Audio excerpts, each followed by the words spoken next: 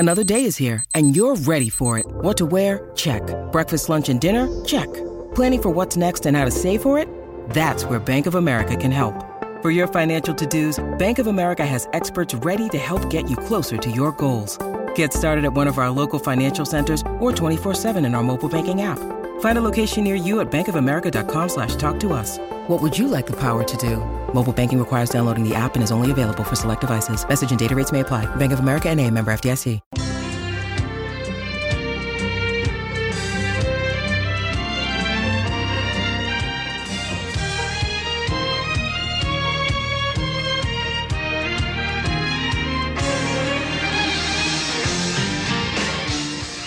What's happening, everybody? Welcome into a brand new episode of Crossed Up. I'm Bob Wankel. Anthony Sanfilippo's here, and we are getting set for a big weekend against the Boston Red Sox at Citizens Bank Park. Bryce Harper is going to play his first game in front of the home crowd since the 2022 World Series. And Anthony, everything's good, man. Like, it's all positive for the Fightin' Phils going into this series.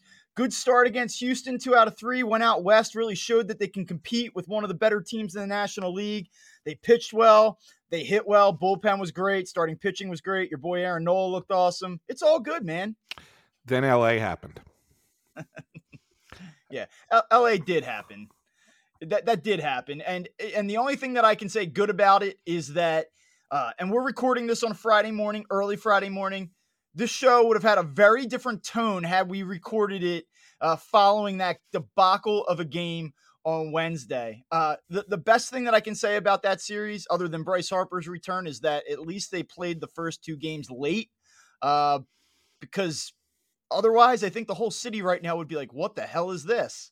Yeah, it was not good. There was not, and I had said to you just before we hit record here this morning that other than Harper's return, there wasn't one player, not one player, who you could sit there and go, oh, they at least played well during that series. It was bad. It was the worst series of the season. It was worse than the opening series in Texas. Pitching was a disaster, an abject disaster, top to bottom. They gave up 36 runs in 3 games. I mean, you cannot give up 36 runs in 3 games. And I mean, other than like an inning in the 3rd game, for the most part, and a nice little 2-out rally in the 9th, they didn't hit. They just didn't hit.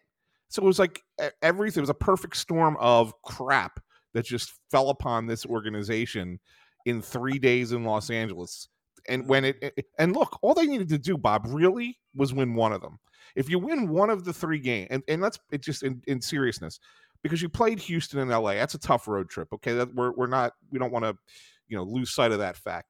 But if you come home 3-3 from that road trip, you're like, okay, it's fine. But you come home 2-4, and under normal circumstances, you say 2-4, okay, it's a tough road trip. But at this time now, it's 2-4, where the last 3 games against the Dodgers were a total implosion. That makes it worse.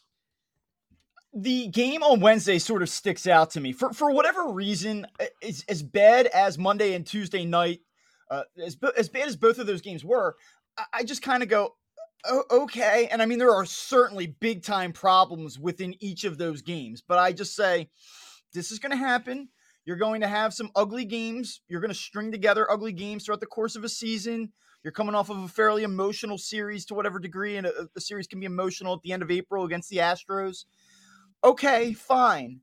But then here you are Wednesday, and you have a 5-0 lead, and you have Aaron Nola on the mound again. Stop me if you've heard this before. And the Phillies can't add on. There were so many different layers to that game on Wednesday, and I don't know about you, and I know that I kind of skew negative by nature, but you know how you've just seen a story play out before? Mm-hmm. Right around the 5th inning of that game, when it was 5-3, they're sort of staving off at Los Angeles, I said to myself, they're going to lose this game. You could just sort of feel it. The at-bats started to kind of get thrown away. They weren't threatening. They weren't adding on. Aaron Nola was sort of hanging on for dear life. I know he stabilized in those middle innings. I get it.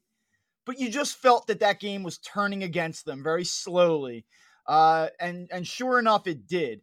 I just look at it, and again, I think that you could go into a deep dive about, Aaron Nola. I know he pitched so well against the Astros. I would again tell you, though, that it's tough to throw 91 miles an hour and live middle, which he kind of did at times on Wednesday. I know he didn't do that, last Friday. Talk about the bullpen issues. Craig Kimbrell again. You really thought he was sort of turning the corner for a couple weeks. The lineup, just the inability for this lineup to come through with big hits, even early on when they were scoring, they had an opportunity to just lay down 8, 9, 10 runs right off the bat. They couldn't do it. There were some serious problems in that game on Wednesday, and the least of which, you start to look at third base and go, Edmundo Sosa, for as good as he's been from an offensive standpoint through a month plus, he has not played a very good third base this season. And man, he made a bad play at a bad time in that one. Okay, there's a lot to unpack there. There's so much to unpack, and I know I'm getting ahead of myself. I know I'm getting ahead of myself, but I actually kind of thought I turned the page on this series, and now that we're working through it again, I'm getting all getting frothy. Yeah? You're getting frothy. Yeah, It's good. It's good. I like it. I'm only 2 steps into the coffee this morning. Early. It's early in the morning, and you're getting fired up. I like it. I haven't consumed the full coffee yet, and I'm getting a little, It's good. No, a little spicy here. I'll start backwards. Let's start with that error by Sosa, which, well, it wasn't an error. It was an error. It wasn't an error. It should be an error. It blows me away that Major League Baseball scorekeepers are not calling these things errors. You know how I feel about your old man on yells a cloud thing, which I think that you have sometimes, but I am fully with you. I have no idea what the scorekeepers are doing this year. That's an error every day of the week and twice on Sunday, man. But I'll tell you what, it's gotten so concerning with him at third base that people are now pining for Alec Boehm to play third base. I mean, think about that. I was watching the post-game show, and Ruben Amaro and Ricky Battalica were like, "Oh, I got to put Alec Boehm back at third base, maybe in the 9th inning." It's okay to have Sosa there to start the game, but if you have a lead, maybe you put Cody Clemens at first and Boehm at third. And I'm sitting there saying to myself, how far have we gone down this path that we are clamoring for Boehm to be the third base defensive replacement at third and Cody Clemens at first base? I mean, think about that for a second. But yeah, that cannot happen. And it's unfortunate for Alvarado. It wasn't a great inning for Alvarado, but he was getting out of it. Like, he had figured out a way to get out of it, right? Got the ground ball. Turner gets the guy at the plate. And then he gets a line drive right at Sosa. And you sit there and go, well, hey, it wasn't his best outing, but he found a way out of it. And he didn't get out of it because Edmundo Sosa couldn't catch a line drive hit right at him. It's the major leagues, man. It's the major leagues. People are going to hit the ball hard to third base, and a third baseman has to catch the ball. Plain and simple. I was on WIP last night with Tom Kelly, and he asked me about Edmundo Sosa, and he says, what's the deal here? And I kind of wanted to bring it up on this show because let me give you a theory, and then you tell me that it's insane. So he's brought here as a defense first player. He starts to kind of find his stride offensively last season. He's obviously gotten off to a pretty good start offensively this season. But again, we often talk about players being overexposed or maybe taking on a role that is bigger than what they had initially expected. And I just wonder if there's anything to be said for the idea that he was thrust into a role. It's a huge opportunity for him from a personal standpoint, from a career standpoint. He kind of goes from an important role player to the guy playing third base for the Philadelphia Phillies, contender of the National League.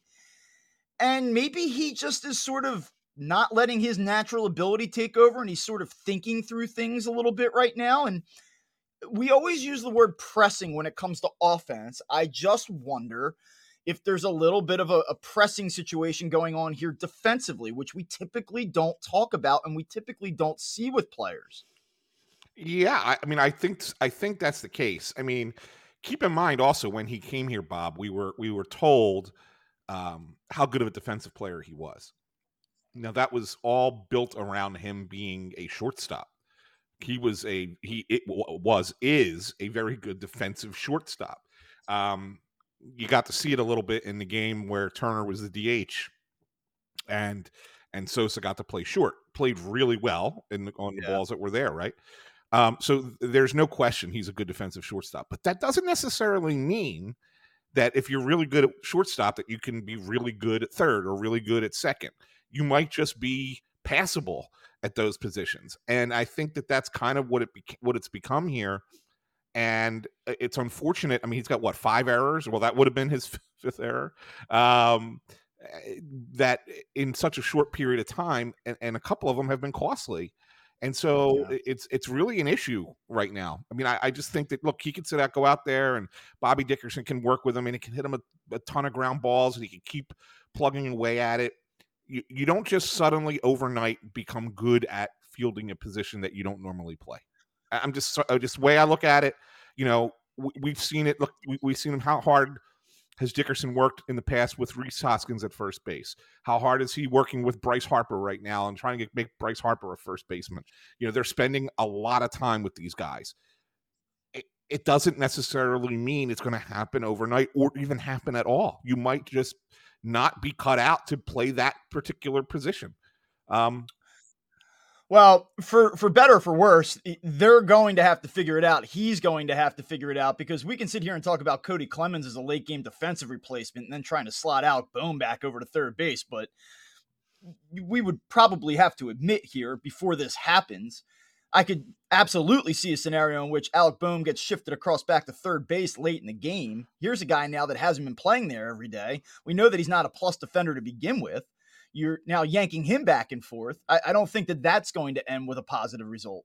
No, I'm not certain that there is a solution here, in all honesty. And this kind of goes back to the obvious, which is, you know, the Rhys Hoskins injury has hurt this team. It has hurt this team through 32 games in a number of ways. You see that the lack of power. I know that that's picked up a little bit, but there's still a little bit of a lack of power. It's completely jumbled their bench depth.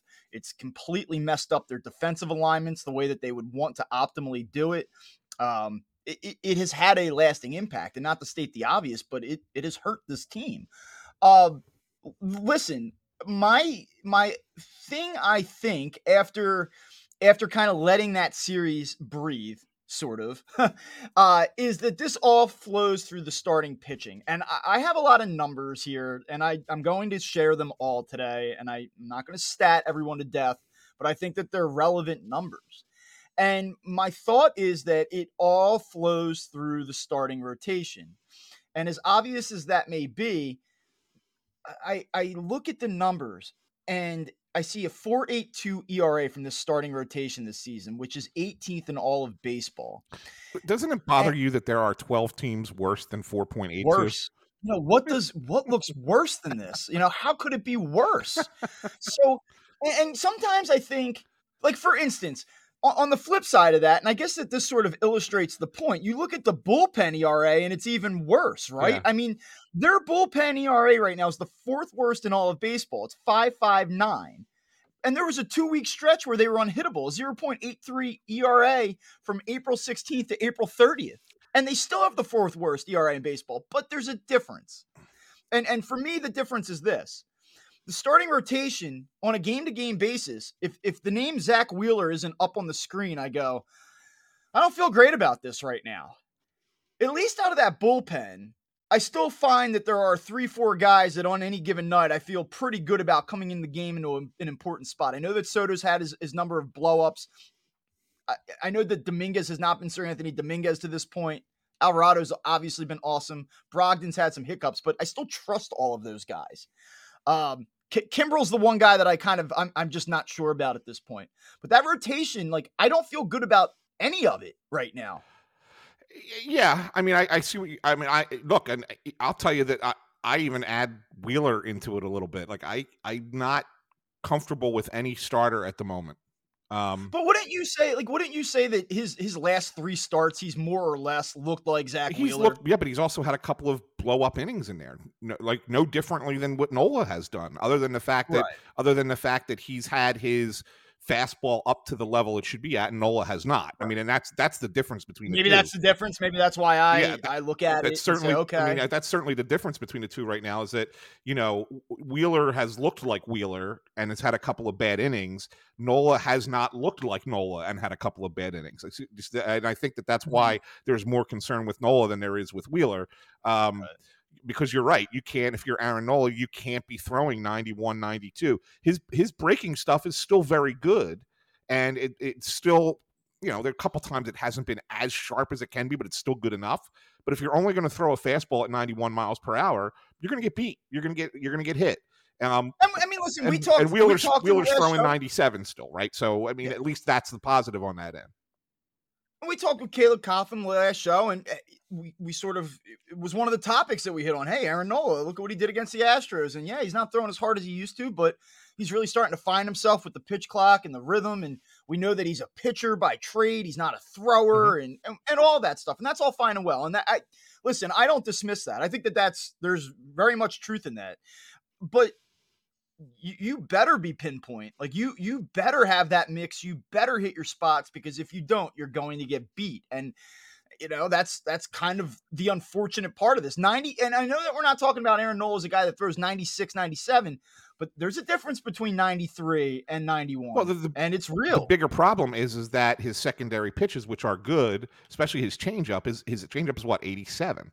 Well, if you're throwing 91 fastball, 87 changeup, that's not a big enough gap in my mind, right? I mean, it needs to be, you need to have more on the fastball. And, I look back at that start and look, I'm not bothered by the home run because it's not a home run anywhere else. It's a fly ball out everywhere else. I was bothered more by the hard hit balls down the line, both left and right field, and even the one to left field that what's their second baseman's name? Vargas. I thought that one was going to be more of a home run than the one that was actually a home run. So like there were hard hit balls. I mean, the triple to Taylor is, I can't believe that I got a problem with Rob Thompson, because I thought that you got the stabilization innings out of Nola at 5-3, and it was like, okay, he did what he had to do. He had a couple of shaky pushing batters, him into the seventh, but pushing him into the seventh was. I mean, he obviously was not himself in the game, but if you take him out after 6, I think that you're like, okay, we got a 2-run lead. He got us through 6. We're okay. And then he gives up a triple, and then you take him out. And of course, the run scores on a sac fly, but there's just the triple to Taylor is the one that, that and Nick Castellanos didn't really do him any favors either. I mean, defense has been an issue all over the field. What, man, that's what's crazy right now. Like, I feel like we have done a good job on the show of being very structured and kind of like, okay, we've talked about that. Let's move on. Today, I feel like I'm ping-ponging everywhere. Like, just a quick aside, Kyle Schwarber in left field against the Dodgers this week. Terrible. Like, I know there wasn't like the boner play of the week or anything, but there were just so many balls where I'm like, he can't move. Oh my God. He can't move. He can't move right now. And I know that they got away with it last year, but he looks like a different player defensively in terms of his ability to cover ground right now than he was a year ago, which, by the way, was not elite by any measure. Yeah. There's something off there. There is. That looks like a massive liability, and that is one thing that they're going to have to deal with now that Bryce Harper is back. Yeah, and that's why I think that they're so pushing this Harper playing first base thing as hard as they are, because I think that they realize that they can't get away with having both of those guys in the corner outfield every game, every day, all 9 innings. Right. I think that they realize that they have to be able to have the flexibility to DH those guys, and if they can't, it's going to hurt them. All right, now here we go. Ping pong back to me. Yeah. I'm not done with the pitching yet. I mean, so I agree with you on Nola. I hear you on Wheeler. That, though, still I don't think is the biggest issue here. And we did the Bailey Falter conversation. And at the end of the day, like, I think my book on Bailey Falter is, do I want him in the starting rotation? No. As a 5th starter, as a 6th starter, whatever. You're right. Like, the Phillies aren't going to miss the playoffs because Bailey Falter has a 5 ERA. Like, that, if that's why the Phillies miss the playoffs, then okay, the Phillies just aren't good enough. Taijuan Walker has been awful. And I don't know what I'm watching that other people that have been a little bit more kind in their assessment are watching. I've heard up and down, some good, some bad. I think he's been woeful. Like, I feel like that's like a Ricky Pitalico right there. But like, I don't know what the hell people are watching. I mean, he's been abysmal. The velocity's been down at times. He's walking people at a higher rate, almost 2x the rate that he did a year ago. When he's in the zone, he's fat. He's getting pummeled. He's been non-competitive. The whole thing just reeks of like, this is not a good fit. Now, there's plenty of time for him to turn it around. I'm not going to label it bust. or anything like that. But the injury cloud, the forearm type, the whole thing just doesn't smell right. No, not at all. And I think that the reason that you had a couple people say that it's been up and down is because he did have those 2 back-to-back starts that were, I guess, what we would say were encouraging, and they were encouraging. It was one against Cincinnati, one against the White Sox.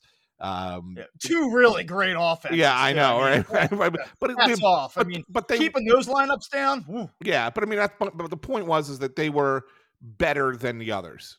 And then he had the game against Seattle, which all of a sudden he had forearm tightness after a blow-up inning. And then, finds out that he's fine, doesn't even need an MRI. He's okay. He could stay on turn. All right, fine, great. And he goes out to LA, and it's not like his velocity was down, because his velocity was right where it normally is, right? He was just, his location was terrible.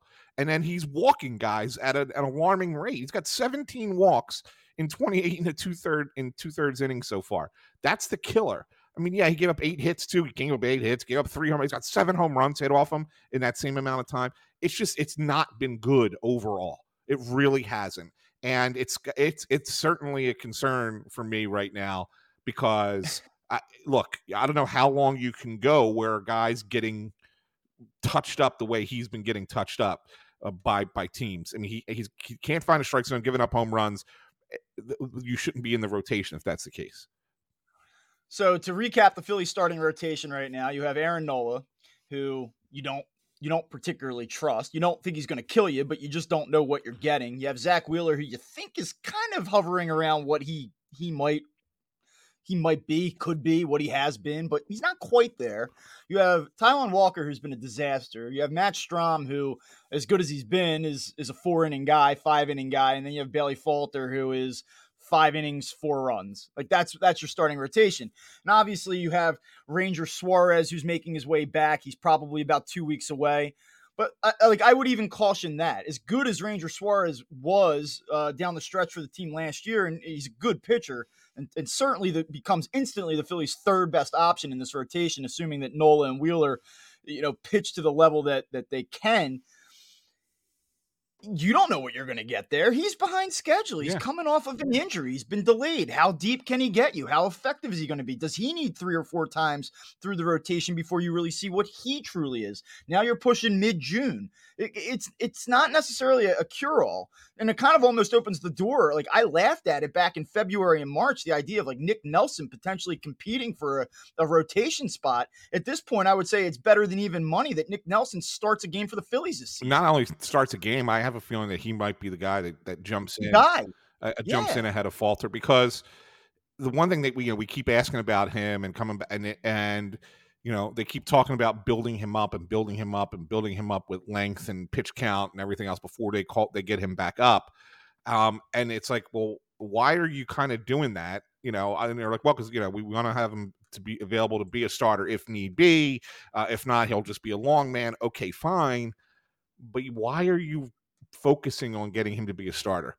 Unless you have a worry that there's something in your rotation right now that's not good enough, and that's your next best option. So to me, I think that I think he's replacing somebody as soon as he's ready, and not necessarily just coming in here to be the replace Andrew Vasquez, because in all honesty, Andrew Vasquez has done his job as the long man for this team, like the mop up guy. And pitching multiple innings. I mean, if you really break down Andrew Vasquez, which was somebody we thought would be, anything for this team this year, he's 1.93 ERA over 14 innings. Like, he's doing what he's being asked to do, and not no high leverage. But where would the Phillies bullpen ERA be without Andrew Vasquez? Right, exactly. Some are asking.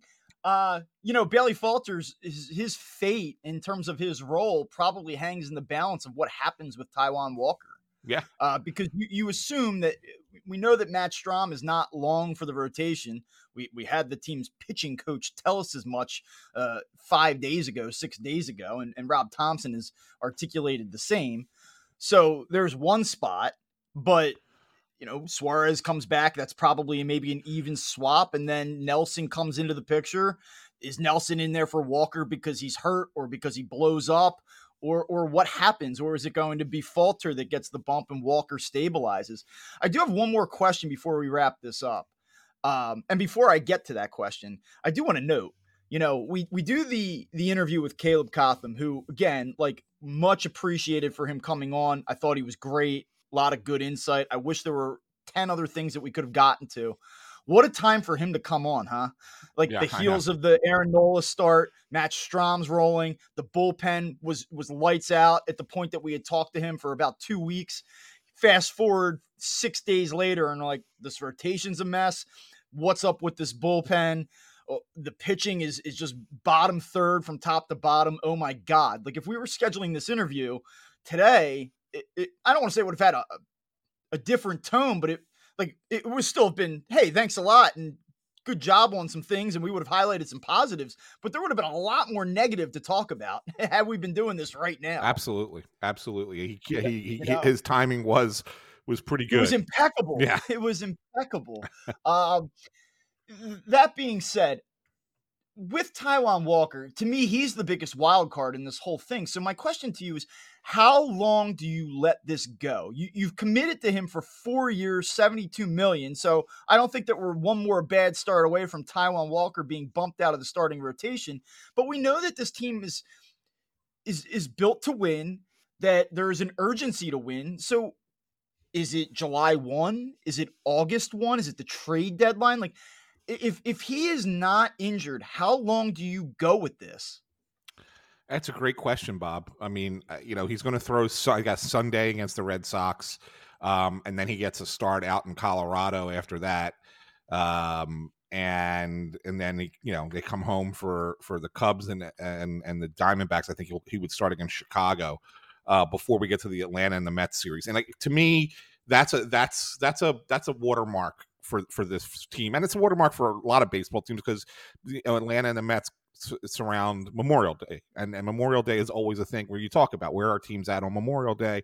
A lot of times that lets you know what the season's going to look like. So to me, I don't necessarily know how long it goes, but if I'm the person in charge, he gets another 4 starts maybe, and then you reassess. And not to say that you're going to get rid of him, but maybe you find a way to say, all right, look, you're going to go to the bullpen for a little bit, and we'll figure it out, and we'll get somebody else to start for you. But so I think you got to give him, again, because of the contract that he's under, and as long as he's healthy, I think you got to give them those few starts. But by the time you get to those 2 series against Atlanta and New York, which everybody's been kind of looking at as kind of like, okay, finally they're going to play the big teams in their division. I think you have to know what you have at that point, and make some decisions there. So I say about 4 more starts to kind of get this figured out for him. I'm with you on that. That is probably the time frame that I would be working within myself. So I think that adequately addresses the at the moment. I think that we've gotten that all taken care of. The pitching, I think we've kind of hit on here. The bullpen. So now we didn't really dive into the bullpen, Bob. It started to show a little bit of leakage against the Dodgers, but maybe you sit there and say 1 series, that's it. Let's see, maybe they rebound and everything's okay. But yeah, you said Kimbrel's the one guy. It's like, all right, let's hope that was just a bad situation against them and come back and he's back to what he was the 2 weeks prior. But yeah, I think that the bullpen is okay for right now. Let's just wait and see. I don't have a major concern there. But I do have a concern, like you said, about starting pitching. So, but yeah, we can move ahead to the lineup, which I know you want to get to as well. So there's been a lot made about the lineup construction, and you and I have shared some text back and forth. Kyle Schwarber hitting leadoff. Both of us, I think, are very against that. Yep. It feels like a cop-out to me. That's about like when I look at Kyle Schwarber hitting leadoff, I feel like it's a nod to a veteran player that Rob Thompson has a lot of respect for, and it's just it feels like a cop-out solution, and it's the wrong one. You look at him and you say you just cannot have a guy hitting 191 in the leadoff spot, but I will say this, like, here's some numbers to consider. As good as Bryson Stott's been, and I feel like that's the disclaimer I put on him every time we talk. Bryson Stott's last 15 games, he's hitting 218 with a 271 on base percentage. Kyle Schwarber's last 15 games, he's hitting 160 with a 300 on base percentage. So when it comes to guys getting on base, Schwarber's actually over the last 2 weeks getting on base at a higher clip than Bryson Stott has been. Trey Turner, we see the struggles there and what he's gone through the last couple of weeks. So any criticism of Rob Thompson's lineup construction, I think, is valid and fair, but I think it also has to come with an acknowledgement that there's not a perfect solution in play here right now. No, there's not. The only thing, and this is, I wrote this and then I shared it with you and you kind of liked it, is that, ultimately we think and we believe that with Bryce Harper now being back, that putting him behind Turner in the lineup, it's going to, get Turner to see some better pitches than maybe he's seen so far to start the season. I mean, he had the home run out in LA. He did have a double, although it was a kind of a bloopy double, but he did have a couple of hits against the Dodgers. So maybe you start to see a little bit of that kind of turning back around for him. And if that's the case, right now, your three best guys that you can rely on would be Turner, Harper, Castellanos. So why not go with them at the top of your lineup? 1, 2, 3. Let a starting pitcher have to face your three best hitters, and that's apologies to Brandon Marsh, who's had a really nice start, and his numbers are off the charts so far. But I mean, he's more of a middle to later in the order kind of guy. Why not go with that? I mean, Turner's batted leadoff before. Harper's hit second before. Castellanos has hit third before. Like these guys are going in. We're not asking them to do something they've never done before. And they've had success in those spots. And then at least you can get Schwarber into a place where, look, if he's hitting 180, hitting 190, whatever, but at least he's going to run into some home runs every once in a while, right? And so if that's the case, you have a better chance of there being guys on base when he does, as opposed to leading off a game when if he hits a solo homer, that's great, but it's only one run. I just think that I think that your lineup would be better in a more traditional setting with this team, because it's not a team that has so much power as it has in the past. And it can't rely, and you could say, well, if we're going to hit all those home runs, who does it matter where anybody hits? Well, really, no, it doesn't. But if you're not going to hit all those home runs, then yeah, you have to kind of go with a little bit more of a traditional look. And I think that that's probably your best bet at this point. Also, batting Turner behind Schwarber, Bob, if Schwarber's on base, it takes away his ability to run. Not just steal bases, but go first to third, go, score on a single or on a double, a bloop double. Like all that gets taken away because he's got to chase behind a guy who can't run.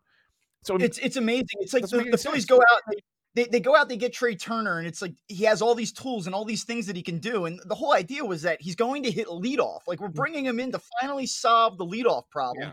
And by the way, man, with these rules, he's going to steal 50, 60 bags and they have all these tools with him, and it's like they brought him in to do certain things, and they're not utilizing him the way that they had planned to, and it's kind of weird when you consider that. And then you look at Kyle Schwarber.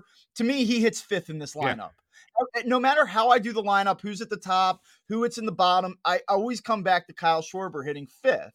And I know that there's an argument to be made having Schwarber hit leadoff. It sort of protects the bottom of the order. So if it's, Sosa, or if it ends up being Bryson Stott or whoever you have hitting at the bottom of the order, because Kyle Schwarber looms on that wraparound back at number one, you have to attack those guys and it kind of lets them succeed. I get that argument, but you, as you noted, I think have to build the lineup to optimize it around Bryce Harper. If he is going to be Bryce Harper, how do you get the most out of the lineup at that spot? And Kyle Schwarber hitting leadoff, it just makes no sense to me. None. I don't get it, other than we did it last year. We like Kyle and we think it's the right thing to do. Like if you want to go that way, okay. But when you look at it from a purely run manufacturing optimization of the lineup, it makes no sense. None whatsoever. At least not right now. And the other thing that we've discussed off air, and I think that you are in firm agreement with, is look, when guys are struggling, and I'm not a believer in bench a guy to send a message if he's struggling. I'm cool with letting a guy figure out his hitting problems in games. Like, get out there and figure it out. But that doesn't necessarily mean you have to stay in the position that you're in the lineup to figure it out, right? I mean, I think that you can move a guy down, and it worked last year, if you remember, actually with Schwarber. He was struggling really badly going into, during May, and they moved him down on the lineup, and then he started to hit, and then June happened, and he was, the player of the month in baseball in June, because all of a sudden he figured it out, and then they put him right back at the top of the lineup, and he was awesome. So yeah, you can have guys kind of figure it out in games, just not in as high leverage spots in the lineup. And I don't understand why they are reluctant to do that after 100 and some at bats. I mean, at this point, it's like, okay, this is the time of year to do something like this. And what have I always said about lineup construction? I've always said that this conversation sort of bores me. And I know that baseball people really like to dive in, and they're like, they love the puzzle pieces of the lineup. And when it's their team and they watch it every day, they're like, this is how I would do it. This is how it should be done. And more often than not, I would say that it doesn't truly matter over 162 games. It's more about the each individual player. Do they produce? Do you have enough good pieces? It's not about squeezing out every last bit of optimization. But this lineup, I think especially, the conversation about the lineup is so key. And I keep coming back to this. We talk about runners in scoring position, how many guys the Phillies have left. And I know I noted this about a week or two ago, but forget the batting average with runners in scoring position, which, by the way, is dead middle. It's 16th overall. They're hitting .251 with runners in scoring position this year. But look at the damage that they're not doing with runners in scoring position. They have the 26th OPS in baseball with runners in scoring position this season. They have hit 4 home runs with runners in scoring position. There are only 2 teams in Major League Baseball that have hit fewer home runs with runners on second or third this season. They are not doing damage in big spots right now. And when you're not doing damage with guys on base, with runners in scoring position, that is where the optimization of a lineup becomes so important. And right now, I think they're giving away obvious things. They really are. They really are. And it's funny, Bob, because when you look at this from the grand scheme, right, the overall picture through 32 games, and you sit there and say, and you look at it, the Phillies are 15 and 17, right? And you say, well, man, this is not the start that we wanted. And then you look at the standings and go, okay, well, they got off to a slow start here, but so does a lot of other teams in the league, and they really are kind of hanging in there right in the mix with everybody else in this in the playoff race so far. It's totally fine. But then you get frustrated and say, if they would just have done a few of these things, hit with runners in scoring position, get a few more runs home, instead of being 15 and 17, maybe you're 18 and 14, and then you're pitching staff. Do you blame this pitching staff more than the lineup for being 15 and 17? No, I don't. And I guess, and then not only that, and I'll let you go in a second here. I'm sorry. That's all right. But not only that, what is this team ceiling? Like, if you're a fan right now and you're kind of annoyed at a 15 and 17 start, which I know there are so many people, and by the way, this annoys the hell out of me. Like, I tweeted the other day, I'm like, there's a lot of blame to go around, and people are like, oh, the sky's falling. Like, oh, like, you're so I'm like, dude, come on, man. Like, you can be critical of your team. I know that they're your heroes and they went to the World Series last year, and they deserve a round of applause for that. But like, it's okay to like say this isn't good enough. They need to tighten this up, and they might be fine, but also that sucked. So my question to you is, if you're a fan and you are a little bit agitated and you are realistic about this thing, what is the Phillies ceiling right now? Like, should they be 17 and 15, 19 and 13? Like, what is it? We did this exercise right at the beginning of the year, and we had them going 17. Both of us had them at 17 and 12, I believe it was, through April, after 29 games. And then if you asked me, I would have probably said at the beginning of the year, okay, look at that Dodger series, you probably lose 2 out of 3. So 18 and 13 is kind of where I would have had them coming in. They're 15 and 17, so they're 3 games behind where I thought they would be. Where do I put the predominance of the blame? I put the predominance of the blame on the fact that the lineup has not produced when it can. Even in games where, like you said, like Wednesday, they got the 5 runs early and then they just stopped competing at the plate. If they tack on another run or two, it's a different ball game, right? You only need like another run or 2 runs after that second inning, and then all of a sudden it's a whole new game and a whole different outcome, and they probably win it. I think there are a lot more of those situations than there are, oh my God, the pitching staff blew that. So yeah, I put more on the lineup. So what's their ceiling? I mean, I still think that there's enough here to be a team that is second place in this division, Yeah, one of the top wild card teams. I mean, I think that ceiling is still there, but they got to start showing it. They got to start showing it. Otherwise, we're in for the same situation we were in a year ago. Yeah, and I guess I didn't even mean it like, what's the ceiling moving forward? It's just like, what have they blown? What have they already cost themselves? Yeah, about 3 games. So you said it. We went through, where did we think they were going to be at the end of April? And I think, you said 17 and 12. Is that the number of games that it would have played out to be? Yeah. And then I would have had them 2 out of 3 as well, losing 2 out of 3 to the Dodgers. And so, yeah, like I think they're about 3-4 games off the pace right now. But to your point, here's one thing that we do, because it's almost like the celebration of mediocrity. We went through this with the Eagles a couple of years ago in this city, where the NFC East just sucked so bad that we were sort of applauding them for winning the division, even though we knew that they were a bad team. And it's not quite the same, because we have the Atlanta Braves at the top of this division. And I don't care what anybody says, the Braves are the best team in this division, and I don't think it's particularly close. That doesn't mean that the Phillies can't beat them again in the playoffs. Doesn't mean that they can't get hot at the end and get to the World Series again. It doesn't mean any of that. I'm not saying that. But the Braves right now over 162 are going to run past the Philadelphia Phillies this season. I'm sorry. I just don't see any. I think the Braves win this division by 10 plus games. They're the best team. They're the best team in baseball. They're the best team in baseball. Yeah. And the Phillies right now are not 13th to 16th best team in baseball, Yeah. So, but I will say this, like, if you're trying to like look at this from I guess a more positive viewpoint, you say, well, hey, every team right now is having their struggles. Like, let's just go through the National League standings and pick it apart.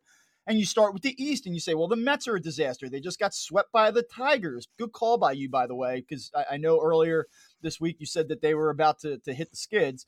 The Marlins are spunky and have some interesting parts, but they're playing 500 ball. The Phillies are 2 games below. The Nationals, we know, stink, although they've played pretty well the last week and a half or so. The Pirates are coming back to earth.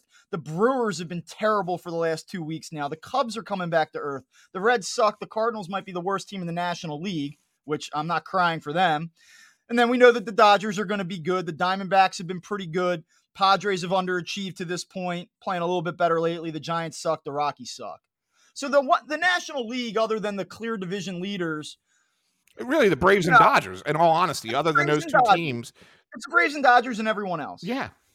So you can go through the whole league and say, oh, come on, guys. Like, you're taking a hard look, a critical look at the Phillies. They were missing their best player until 2 nights ago. Let's pump the brakes. They're getting Ranger back. We know they have some good pieces that are underperforming, and I'm with all that. I am. Like, I still see the ceiling here. If you said right now, Phillies in the playoffs, yes or no? Yes, yeah. But they got to get going. And Bryce Harper, I kind of give him credit. Like, he just comes back and he gets on base 5 times in the second game. And what does he say, though, afterwards? He goes, we can't lose. I'm paraphrasing, but if we're going to be the team that we want to be and go where we want to go year after year, we can't lose games like this. Yeah. And he's right. Like, that is about as critical of a comment as I've heard a Philly make about his team in the last 5 years. Yeah. No, he's right. And that's the thing. And that's why I remain, mostly optimistic, is because when you're now going to have an MVP caliber back in there every day. Right. And that's going to change things in my estimation. And it literally, he almost helped them pull it out, with his hit and the 2 outs in the 9th. And then Castellanos had a great at bat with the walk, and then Stott gets the bloop single to tie the game. So but that was all dictated by Harper, right? I mean, Harper getting the hit to kind of say, okay, we're not done yet. Even though we just blew this lead, it's not over. And then you saw the emotion out of that he had when he got home, scored the run, and he did the, we pump, fist pump, and, out to Stott and everything. Like, that's contagious, man. Like, that kind of stuff will play. And so that's why I still have an optimistic view overall going forward with the Phillies. But that doesn't mean I can't sit here and recognize that there are many issues that really need to be cleaned up, and they are issues that can be cleaned up. That's the thing, Bob. It's not like you look at and say, yeah, oh man, they these things just keep happening because they're a bad team. No, these things keep happening because they're not focused on being a good team right now. And that's those things need to be rectified, and they can be, but the players have to be, look, I'm certain that Rob Thompson and his staff are addressing these issues with the players. It's not like they're just glossing it over and not saying anything. As a matter of fact, if you watch the very end of the game against the Dodgers, you see Paco Figueroa grabbed all three outfielders in the dugout and was talking to them right there together in the dugout. So there was obviously something that he did not like with the way they played the outfield in that game. We saw it. Castellanos was not good. Schwarber was not good. Can't imagine what he didn't like. Right? I mean, like we saw it. But the fact is it happened right there in front of you and on the television screen, and it happened in the dugout. So it is being addressed. So it's on the players to do their job now at this point. And they have to do it. If they clean up these stupid little mistakes, they'll be fine. If they don't clean them up and they continue to fester, then we're going to have a 500 baseball team. Yeah, I think that this team, I said 90 in the beginning of the season. They're a little bit off that pace. I believe that this front office will remain aggressive and try to plug holes as they move forward. I think they're committed to that, and I think that that's a big part of my projection, quite frankly. Yeah. I will say, like, I just think I believe in the mix, and I don't know if that's because I'm intoxicated by what we witnessed last year, and maybe I still have a little bit of that in my system because this is very much a different year. But I still think with everything that we've seen and the way that this has transpired, you're not looking at a team and saying this team sucks or this team is going to win 77 games this year because they don't have enough talent. I think that you're more frustrated because you realize, they are better than this, and you kind of expect them to rebound and get there again. I want to talk about one more thing before we get to one last thing. Alec Bohm, I'm still so bullish on him, and he got off to this great start, and we're talking about 300 hitter, maybe finally realizing that 25 home run ceiling. And the last 2 weeks have just been especially bad for him. He's hitting 164 over his last 15, no homers. What are you seeing there, and how alarmed are you by his recent performance? Yeah, it's a little perplexing to me, Bob, because I think he's a guy that still has a really advanced approach at the plate, especially for a young player. And I just think it's kind of one of those things where he's gotten into a bit of a funk, which happens in baseball, and he hasn't been able to figure his way out of it. And I think that there's a lot of frustration in his at-bats now. I mean, you're starting to see him slam the bat a little bit when he's, knows he's flying out or popping out or something. And you can see him roll his eyes on a strikeout, like almost like, oh man, I should have hit that, or I should have swung at that, or whatever. I just think it's a little bit of a mental game with him right now. I don't think that there's anything that's real major mechanical. I don't think that he's like really late on stuff, or pitch recognition's not great or anything along those. I just think it's one of those, hey, he gets a couple hits, it'll change the confidence level, and he'll get back to being what he is. I am alarmed by the fact that he's not even putting good contact on the ball right now. That's the one where I go, okay, like that needs to.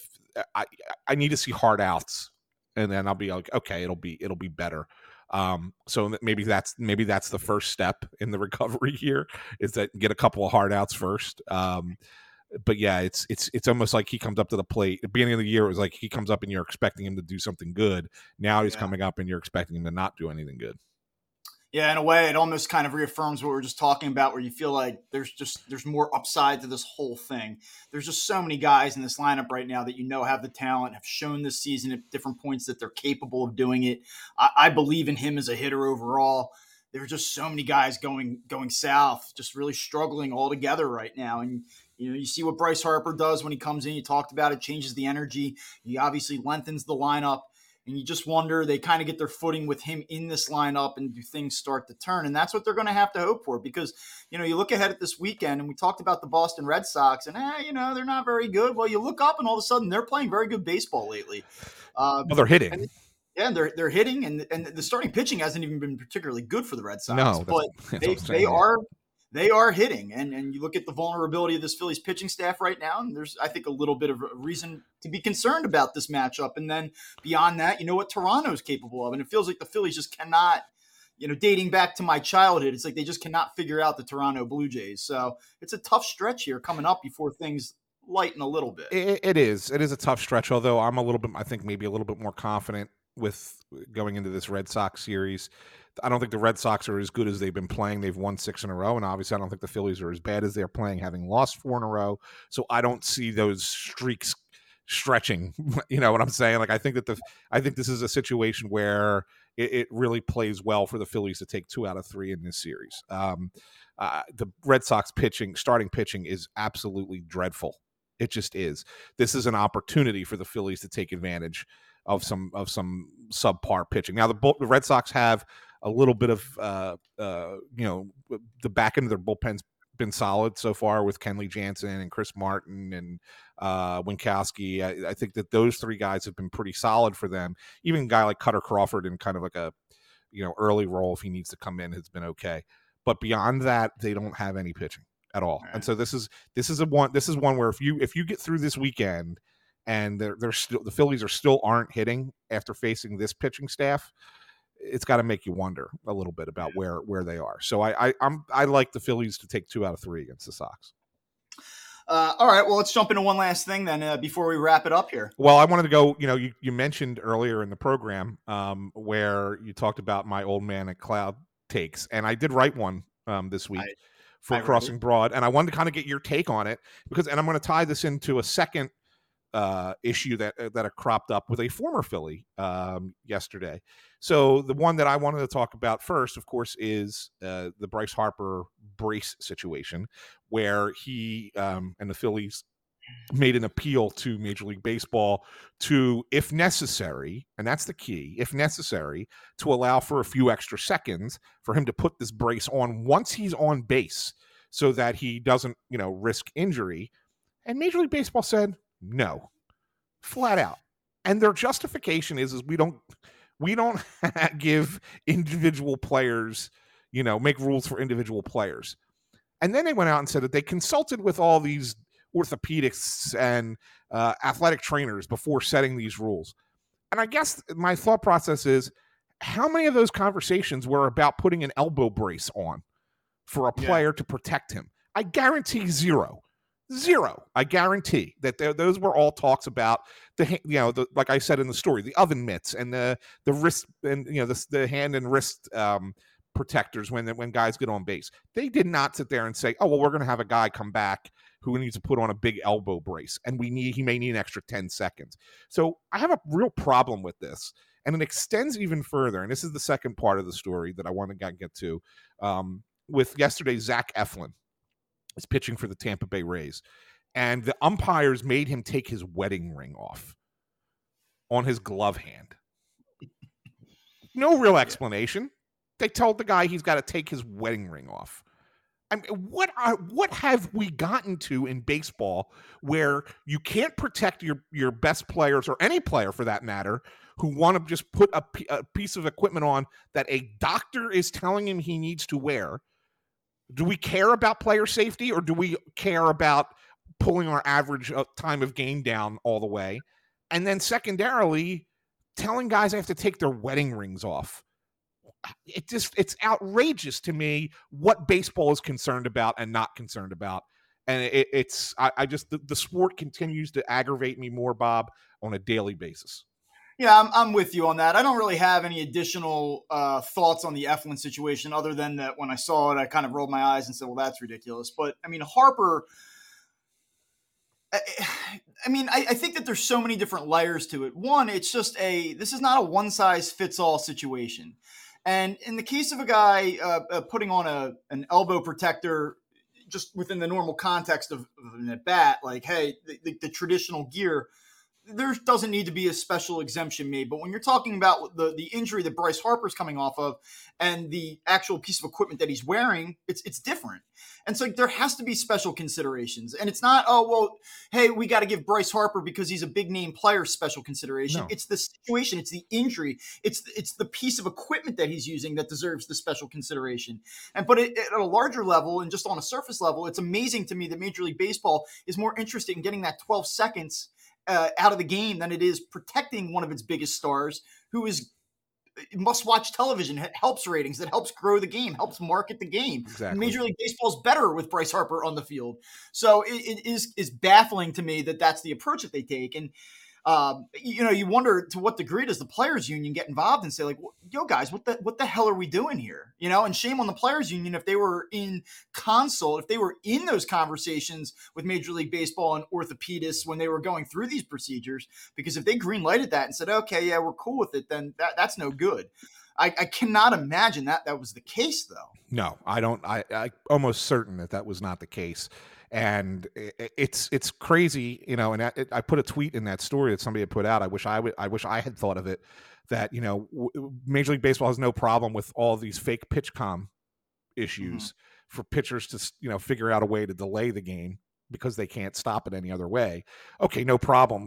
We'll let those slide. But heaven forbid we protect a player on base. This is not even an advantage for an at bat. If anything, if nothing else, Bob, this is probably an advantage for the opposing pitcher because he just Bryce Harper on base and you're trying to buck momentum. Right. Yeah. I mean, if anything, it helps the other team. So it just blows me away that they are so worried about the time and not worried about the sport. But you know what it is? They are the time of games, the average length of games is the thing that they are so proud of. They are so proud to say, we're down 27 minutes a game. Look at what we've done to the game. The speed up has helped. And the players, they don't love it. Most of them don't love it, or at least don't love it across the board. They have certain issues with certain rules, and it varies from guy to guy, team to team. But Major League Baseball is going to put that up on the mantle and say, 2 hours, 30 minutes. Look at us. And they do not want anything that is going to interfere or inflate that number. And it's clear as day that is what they are fixated on. Well, as far as I'm concerned, that's going to be their ultimate downfall. Yeah. I mean, it's insane. Yeah. It's going to be their ultimate downfall. So I'm with you. I am with you on that. Well, listen, we turn the page here. Tough week for the Phillies. No question about it. Very, very different tone today's show than we had last Monday. And that's good because that means that our next show, it'll all be good again. And everyone will be happy, right? Isn't that how it works? Absolutely. What are you guys all worked up about on Friday? See, it's all good. They swept the Red Sox.